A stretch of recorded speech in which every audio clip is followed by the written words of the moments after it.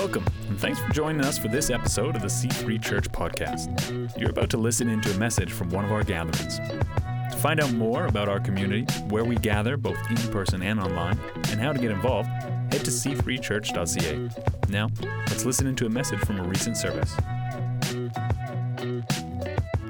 And we are, whether you have been here for the first time or you're joining us, if you're joining us for the first time or you've been here for a little while, you may know that we are in the middle, week number 3 of a year of spiritual formation. So what we've decided this year as a church is that we were going to take the year over 8 series to build a foundation of what it means to be a Christian, on Christian theology. How many of you find the word theology to sound a little scary?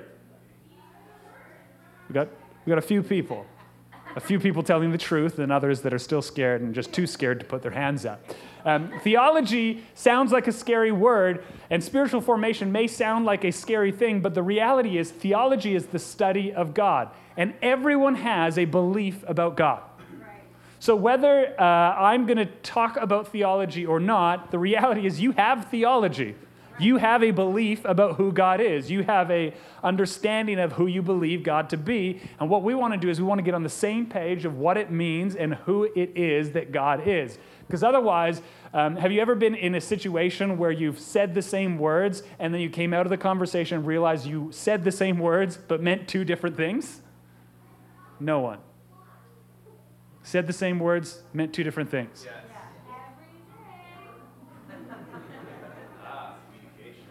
So it's important that we get onto the same terms, the same words, so we can build the same foundation. Right. Now, if you've not been here before, one thing that I should encourage you and let you know about our culture is we as a church are a responsive culture. Yeah. So when I ask a question, it's generally not rhetorical. Right. You can actually respond back to it. And I highly encourage you to, because we are a church that does community together. Right. And what I've learned in my walk with Jesus is that no one can walk my walk with Jesus for me. Right. So that's the fact about that. The reason when we worship, it's not the band that worships, but it's us that worship, is because you actually have to have your own relationship with Jesus. They can't have a relationship for you. So I encourage you, when I say something that's good, please let me know. I'd love to know that, because then I would say maybe some more good things. But just if you've been a part of a different church culture, you may have, what? Did I may say more good things? Yeah, it's good. It's a motivating factor. Yes, that's right. If you do not respond, I will only say bad things. It'll turn into a hellfire and doomsday preach is what will happen, right? So this is like a choose your own adventure sort of preach, right? If we get the right response, then we get the right answers. If we get the wrong response, no. I'm just letting you know that you may have been a part of a different culture where you have to be silent in church, or where joy and laughter didn't exist. That wasn't God's culture. God actually is a culture of joy and laughter and fun and participation. And we do need someone more than just Alex responding, right? So you have to work that with me. But here we are, introduction, year of spiritual formation. So our series verse is this, Psalm 46, 10 to 11. It says, "Be still and know that I am God. I will be exalted among the nations. I will be exalted in the earth. The Lord of hosts is with us. The God of Jacob is our fortress." Yeah. This scripture is our series verse because it's this: be still and know that I am God. Yes. There is a reality that you can know God. Yeah. Come on. Just because you may not be able to know God exhaustively does not mean you can't know God sufficiently. None of us have the ability to know all there is about God, but we all have the ability to know more about what there is of God. Right. And there's something very, there's something very stabilizing when we can be still and just know who God is. Not have to try and figure out who he is, or try and figure out the right ways to approach him, or the right this or that, but just be still in a moment and know who God is. And this is our desire over this series, is to get a better knowledge as we dig into the doctrine of God. We've titled this series, God Unveiled. Is that right? I feel like I'm going to lie to you. I'm waiting for the screen to confirm what I believe. It doesn't have it there. It's all right. So week number 1, we talked about God as Trinity. And what we were expressing, Pastor Dave, our lead pastor, shared that message across the church. And what he was expressing was the essential need to know that God is 3 in 1. And knowing that God is 3 in 1 has implications for our knowledge and our relationship with God. The second week, last week, Pastor Dave was here in person, and he shared on God is creator. That God creates, that it is part of his nature to create. When God spoke, it created things. When you speak, it creates things. Because we are created in the image of God. Therefore, the things that are the image of God are things that we may have access to as his humanity or as his creation. Today, we're going to take a look at Genesis 3, verse 8. And I do encourage you to write notes. And maybe when you're writing notes, if you're a part of a midweek group, if you're not, you probably should be. But while you're writing notes, it'd be a great time to write some questions. Because today what we're going to do is we're going to talk about this message. And midweek groups are all about asking the question and dissecting my message and saying all the things I did wrong. Right? So it's your spot to really uncover what you believe about it. Because I can tell you what to believe, but until you have a belief, it doesn't change your life. Right? It's the participation factor. No one can walk your relationship with Jesus for you, even if they want to. It's like as a parent, I can't make the decisions for my kids, although I'd like to. I make way better decisions than they do. And God would like to make decisions for you. He makes way better decisions than you do. No one laughed, but that's okay. Genesis 3, verse 8 in the ESV, it says, "And they heard the sound of the Lord God walking in the garden in the cool of the day, and the man and his wife hid themselves from the presence of the Lord God among the trees of the garden." We're going to leave that scripture out as I go for a little bit here.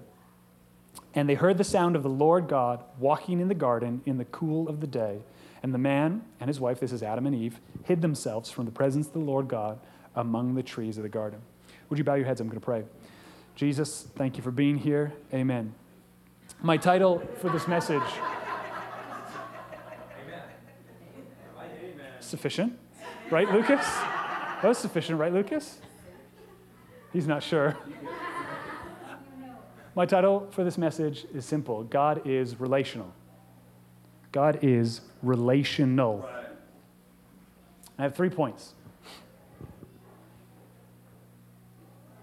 And here's the point of these last 3 weeks, and next week Pastor Kimberly will be up here preaching, and the point of each of these is to recognize things that are not additions to God. So when we talk about the nature of God, it's nothing that can be added or subtracted from him. Right.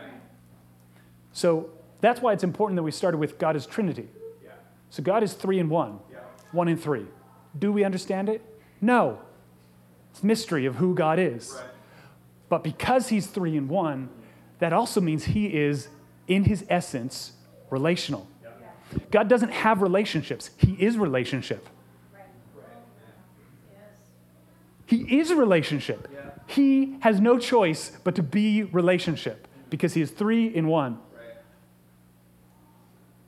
I tried to think of pictures, and Pastor Dave 3 weeks ago, he talked about all the pictures not to use, right? The egg and the apple, which Bob used in C3 Kids, but I'm just throwing him under the bus for a moment.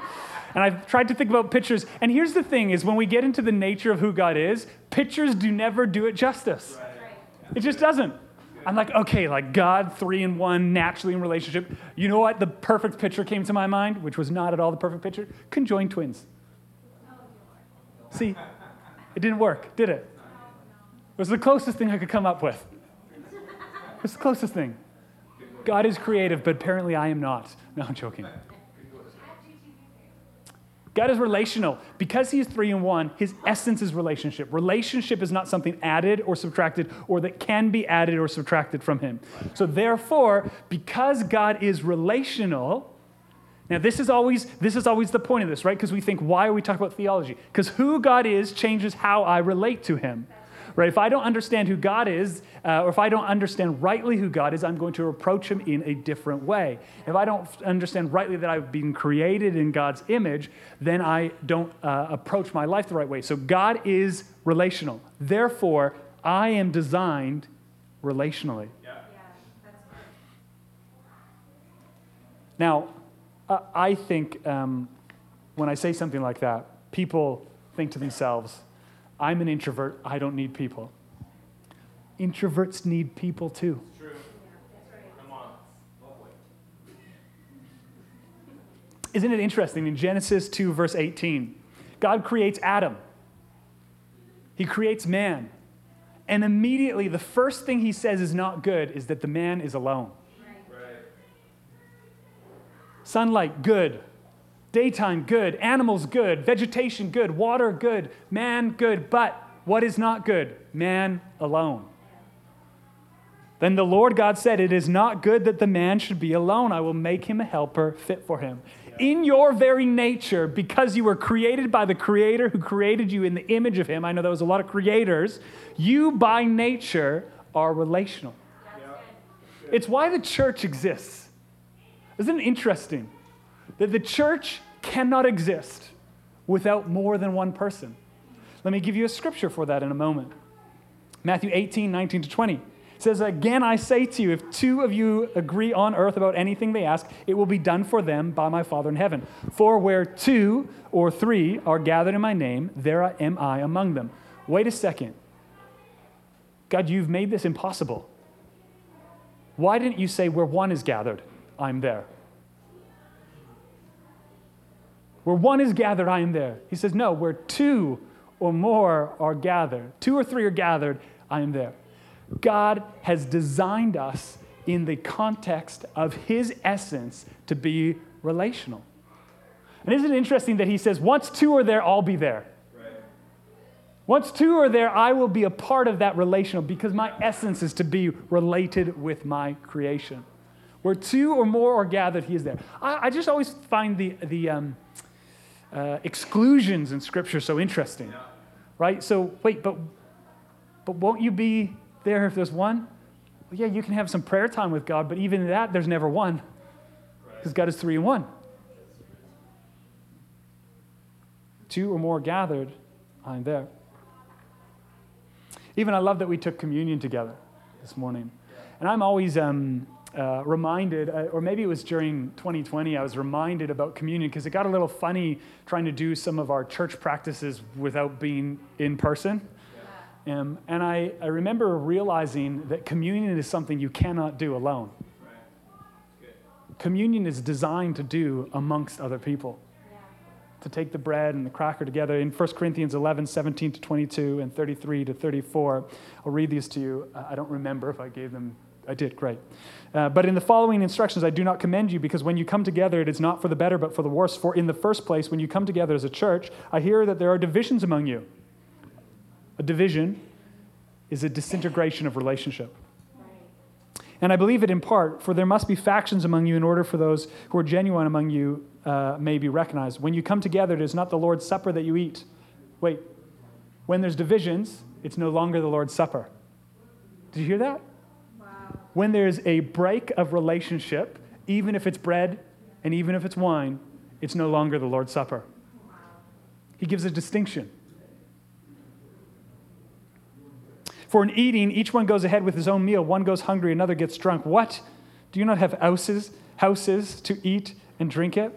Or do you despise the church of God and humiliate those who have nothing? What shall I say to you? Shall I commend you in this? No, I will not. So then, my brothers, when you come together to eat, wait for one another. If anyone is hungry, let him eat at home, so that when you come together, it will not be for judgment. About the other things, I will give directions when I come. Paul's making it very clear that relationship, being together, is a part of what the church is. Yeah. There are no lone rangers in church. Because where there's a lone ranger, there is no church. Right. Because out of the essence, out of the overflow of love, out of the essence of who God is, he is relational. It's not something that can be added or removed from him. It's inescapable. What I love in that is that fellowship then with God is strictly a matter of his gift to us. Yeah. It is nothing we could personally obtain. Yeah. Good. I thought of this, I think Pastor Dave shared it 2 weeks ago. He talked about the Trinity and talked about that because God is 3 in 1, out of the overflow of that becomes, it was out of the overflow of love that existed that he created. So God did not create humanity out of his need because he had everything within himself. He had relationship within himself. He had love within himself. But out of the overflow of his love, creation came. And I think in its pure form, that really is what the relationship of man and woman in marriage is. Out of the overflow of love becomes creation. That out of the overflow of the relationship that I have with my spouse, we've created children. Right. Not out of our need. Although sometimes my children may say to me, you only had kids so they could do your chores for you. At which I also remember commending my parents about as well. But any of you who have children will know, or any of you who don't have children will know as well, most people don't have kids to have chores done for them. But out of an overflow of the love they have for their partner.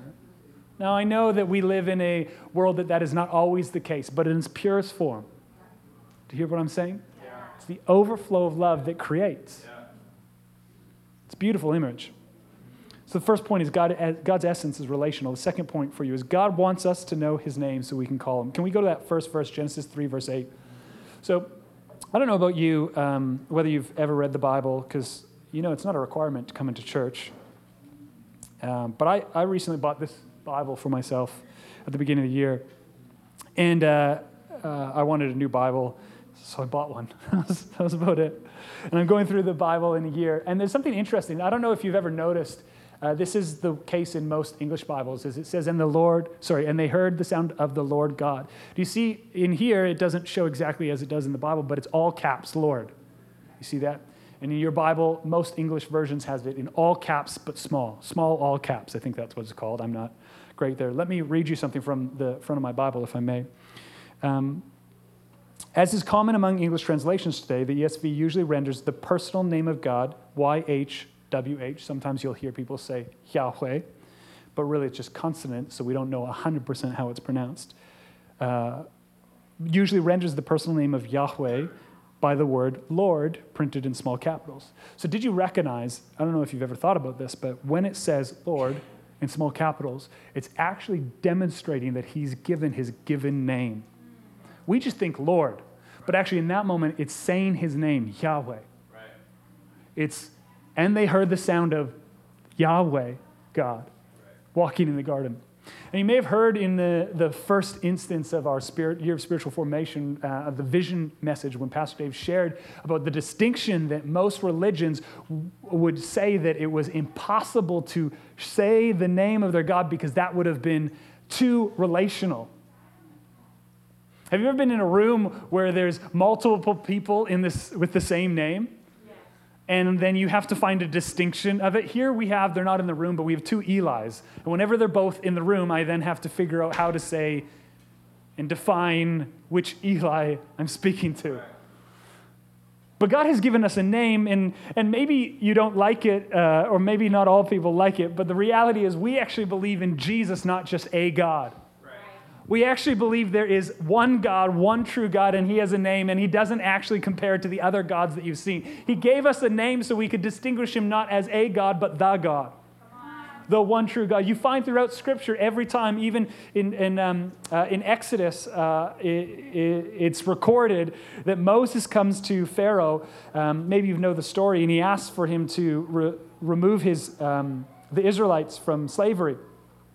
And Pharaoh's quoted in saying this sort of interesting thing. I'm just trying to pull it up here. Pardon me? I do have a lot of pages. Thank you for acknowledging that.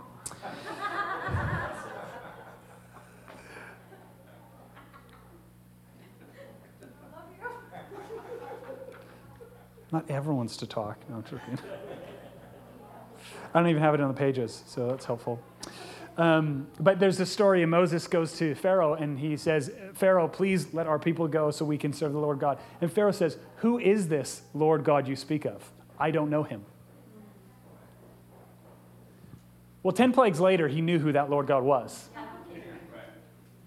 And he said, let them go and serve their God. He identified not a God, but the God. Paul, when he comes to the council and they have a statue or a monument to the unknown God, he says, let me give you a name for this unknown God.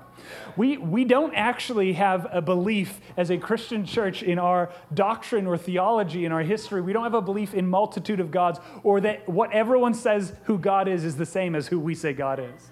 And there's a reason a lot of times you'll see in our songs and whatever, you'll see us use the name Jesus, because we're just trying to make a very clear picture and demonstration that, hey, there is Jesus who is the Godhead, Jesus who is a part of the Godhead, but sometimes I know when you say God, we're not meaning the same things. Right. We have two different words here. Yeah. I like this. Am I jumping ahead of myself? I probably am. So I'll pause that for a second. It's a really interesting thing, though, when he says, the Lord God walking in the garden, cool of the day, that he has given us his name so we can identify who we are speaking to. Doesn't mean I always have the words when I'm praying. Doesn't mean I always have the words when I'm worshiping. Right. But I do know who I'm directing those words to. Yeah. When Kimberly, this is my wife right here, she was up earlier. When we met, she and I met, we met at a block party thing. Is that where we met? Or we met before that? Anyways, we were at a block party thing, and I thought I was all that, right? So... read between the lines, as you will. I thought it was all that. So, after we'd met shortly after, I said, oh, well, Kimberly, I'd love to have your number. Kimberly did not think I was all that.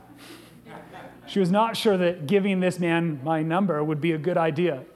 And in that very moment, she got to decide what access I had to her.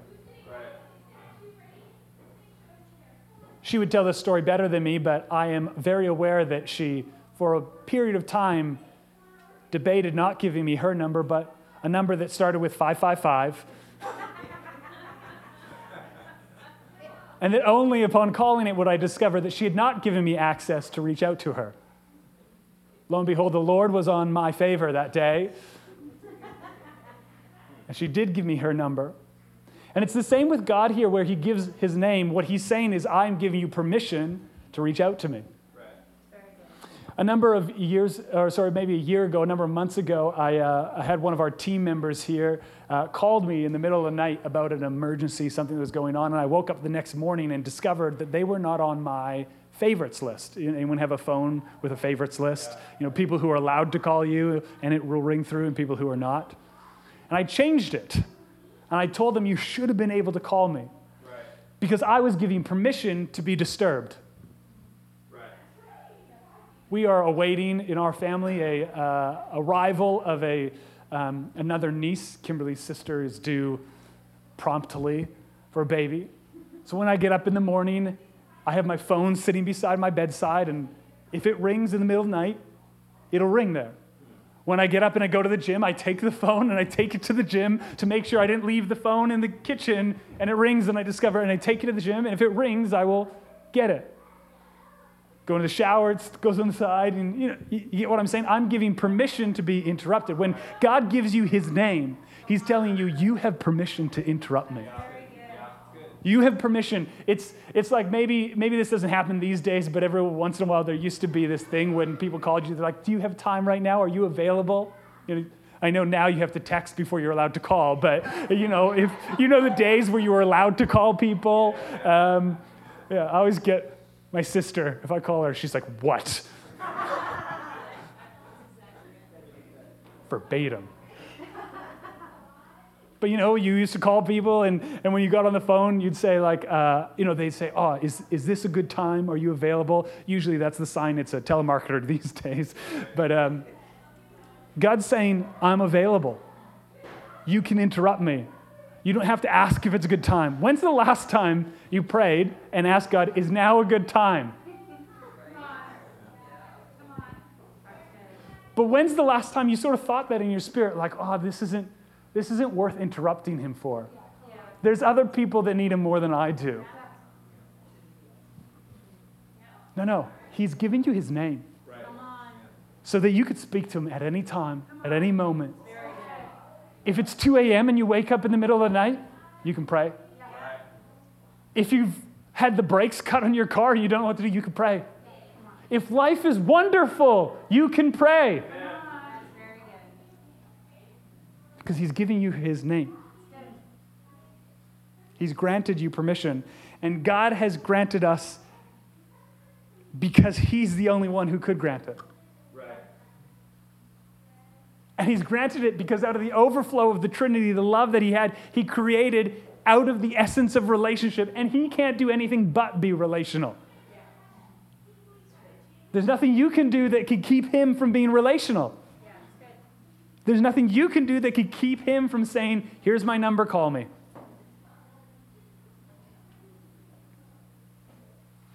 Point 1, God's essence is relational. Point 2, God wants us to know his name so we can call him. Point 3, God took on human form. If we go back to that scriptures, it's still there, wonderful. And they heard the sound of the Lord God walking in the garden in the cool of the day, and the man and his wife hid themselves from the presence of the Lord God among the trees of the garden. Let me highlight something for a moment, and then I'll go back into he came in human form. God never hid himself from man and woman. Okay? So this scripture takes place right after they have done the one thing God said not to do. And they've done the one thing God said not to do, because that's the only way we have personal choice. They've done the one thing he said not to do, and he still shows up. He's still willing to be interrupted. He still has his calling card. He still has his name there. And it's them who don't show up. Right. Same in our lives. Yeah. Did you know that something we would call general revelation, but what's general revelation is that God is present. So God is present right now. But how many of you know that if I was to tally, not everyone here would feel like God is present? Okay? So general revelation says God is present, but I have to make an adjustment to recognize his presence. Right. God walked in the garden, and Adam and Eve hid themselves. Right. If Adam and Eve had been just where they were before, God would have still been there. But it says here, and they heard the sound of the Lord God walking in the garden in the cool of the day, and the man and his wife hid themselves from the presence of the Lord God among the trees of the garden. So we often think about, because we can't comprehend the Trinity, right? So we've got God the Father, God the Holy Spirit, and God the Son. We can't comprehend it, but we have this idea and this understanding that Jesus came in flesh so that he could pay a sacrifice on our behalf in the human form. But do we also recognize that before Jesus came in flesh, God was walking in the garden. Right. So whether Jesus was the only expression of human flesh, somehow God was able to walk with humanity before Jesus came on the earth. Yeah. That's good. So we can't separate the reality of God wanting a close relationship with us as just trying to make that a facet of Jesus' relationship only. But within the Trinity, within the Godhead 3 in 1, he was close enough to walk with his creation. That means it's not just a part of an aspect of Jesus, but at the core of the essence of our God who created us was this ability to be close to us. Yes, Jesus was sent in human form, but yet somehow God walked in the garden with Adam and Eve. How unnecessary. I'm sure that God doesn't need to get his 10,000 steps in. I'm sure he didn't need the exercise. I'm sure he didn't need to come and walk. He could just hover. I don't mean that as facetiously as that sounds, but it says that before the earth was created, that there was a brood hovering. The Spirit hovered across. But in this moment, he wanted to be with his creation. God actually wants to be with his creation. You, his creation. Not the person beside you, his creation. Not the person behind you, his creation. Not the person in front of you, his creation. He wants to be with you. He created out of the essence of who he is relational, so he created in human form so he could walk with us. Come on, yeah. The beauty of our God in human form gives us the understanding that he actually has the ability to relate with us.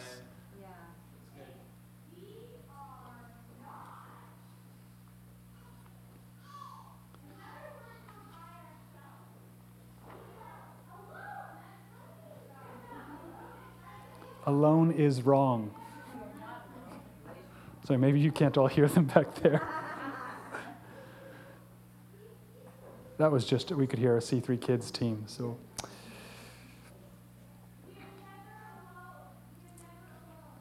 Jesus came so he could walk, but God came and he walked with humanity.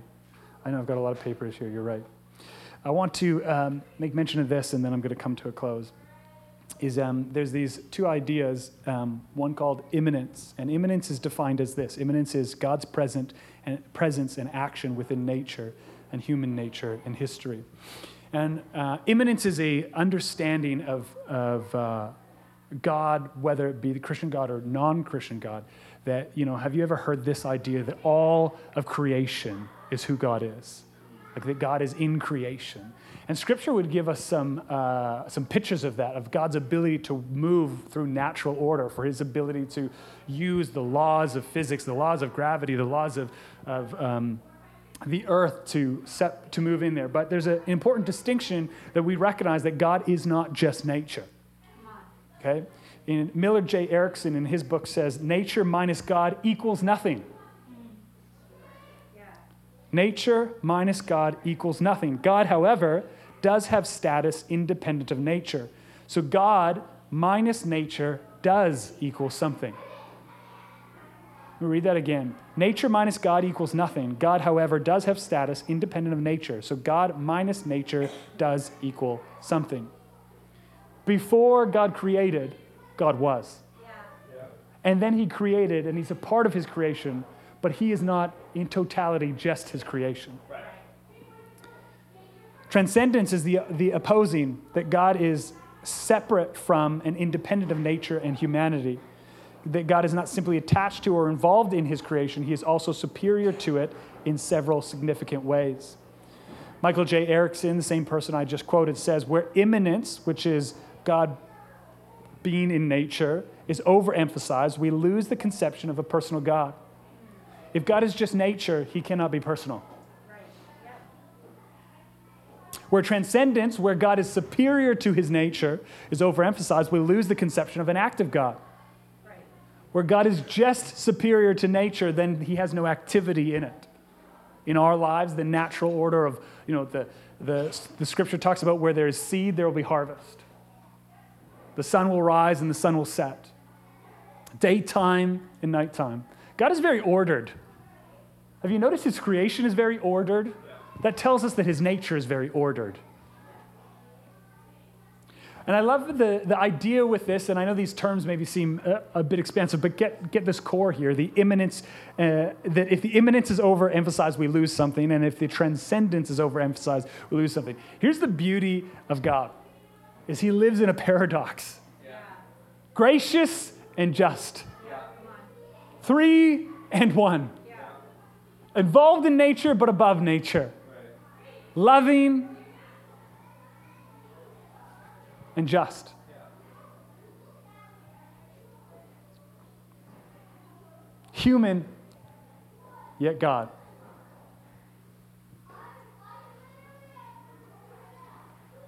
God is relational. His essence is relational.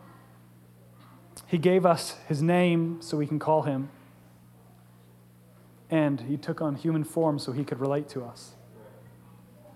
Let me wrap this in a bow for a moment. I think as we walk through this journey of year of spiritual formation, as we walk through this idea of God unveiled, the reason we start at God, I think I said this at the start, is that if we have a wrong understanding of who God is, we will have a wrong relationship with who God is. Yeah. Too many people believe that God is angry. Yeah. Too many people believe that God is distant, uninvolved. I know I said this a little bit when I was praying before I started preaching, but I want to read this scripture again. It's Psalm 100. Make a joyful noise to the Lord, all the earth. Serve the Lord with gladness. Come into his presence with singing. Yeah. If you think that God is the big man with the microscopes, the magnifying glass, right? Killing ants, the evil kid. Does anyone have that picture? If you think that's who God is, well, how does make a joyful noise to the Lord make any sense? Right. How does serve the Lord with gladness, come into his presence with singing make any sense if he's nothing but personal? Yeah. Doesn't. If he's just creation, how does that make any sense that I come into his presence? Well, it doesn't. Right? So I learned that I can actually have an encounter with a heavenly Father. I can have an encounter with a personal being that created me out of the overflow of his love because he wanted a relationship with me. So his whole desire for your life is to relate with you. Not to direct you and judge you, but to relate with you. As a parent, I know that I need to direct and adjust my children, but really it's through relationship. Know that the Lord, he is God. It is he who made us, and we are his. We are his people and the sheep of his pasture. Enter his gates with thanksgiving. Enter his courts with praise. Give thanks to him. Bless his name. For the Lord is good. His steadfast love endures forever. His faithfulness to all generations.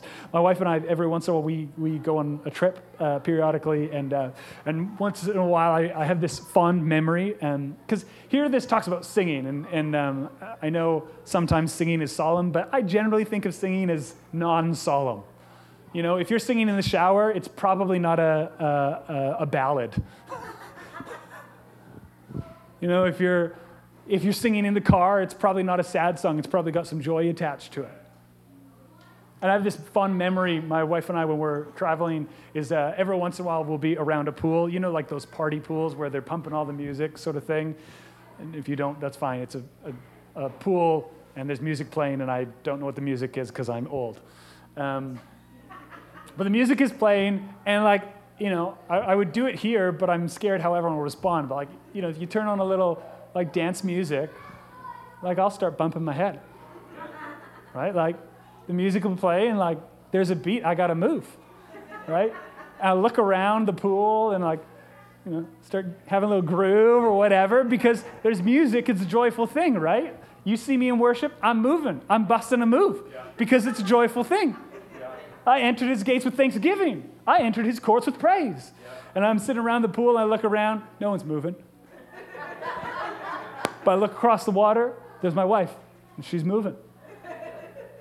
Because we have a relationship, and we know the same things, and this is this thing that happens, is that we have a joyful encounter together, and if your relationship with God looks anything less than seeing him across the water and busting a move, your picture of God's wrong. You've missed it. Because he's a joyful place. He looks down at you. He sees ashes. He says, I'm going to turn that into beauty. Right. Ashes isn't enough for your life. Beauty is. Oh, you sinned. We see this story. He walks with Adam and Eve in creation. They sin, so they create a barrier. He's like, not good enough. I'll send a way to break that barrier. He made a way that moment where he walked with Adam and Eve could be restored for you and I. Yeah. Because relational is so a part of his essence. Whatever your picture of God is will determine how you encounter God. But let me tell you, God wants a relationship with you.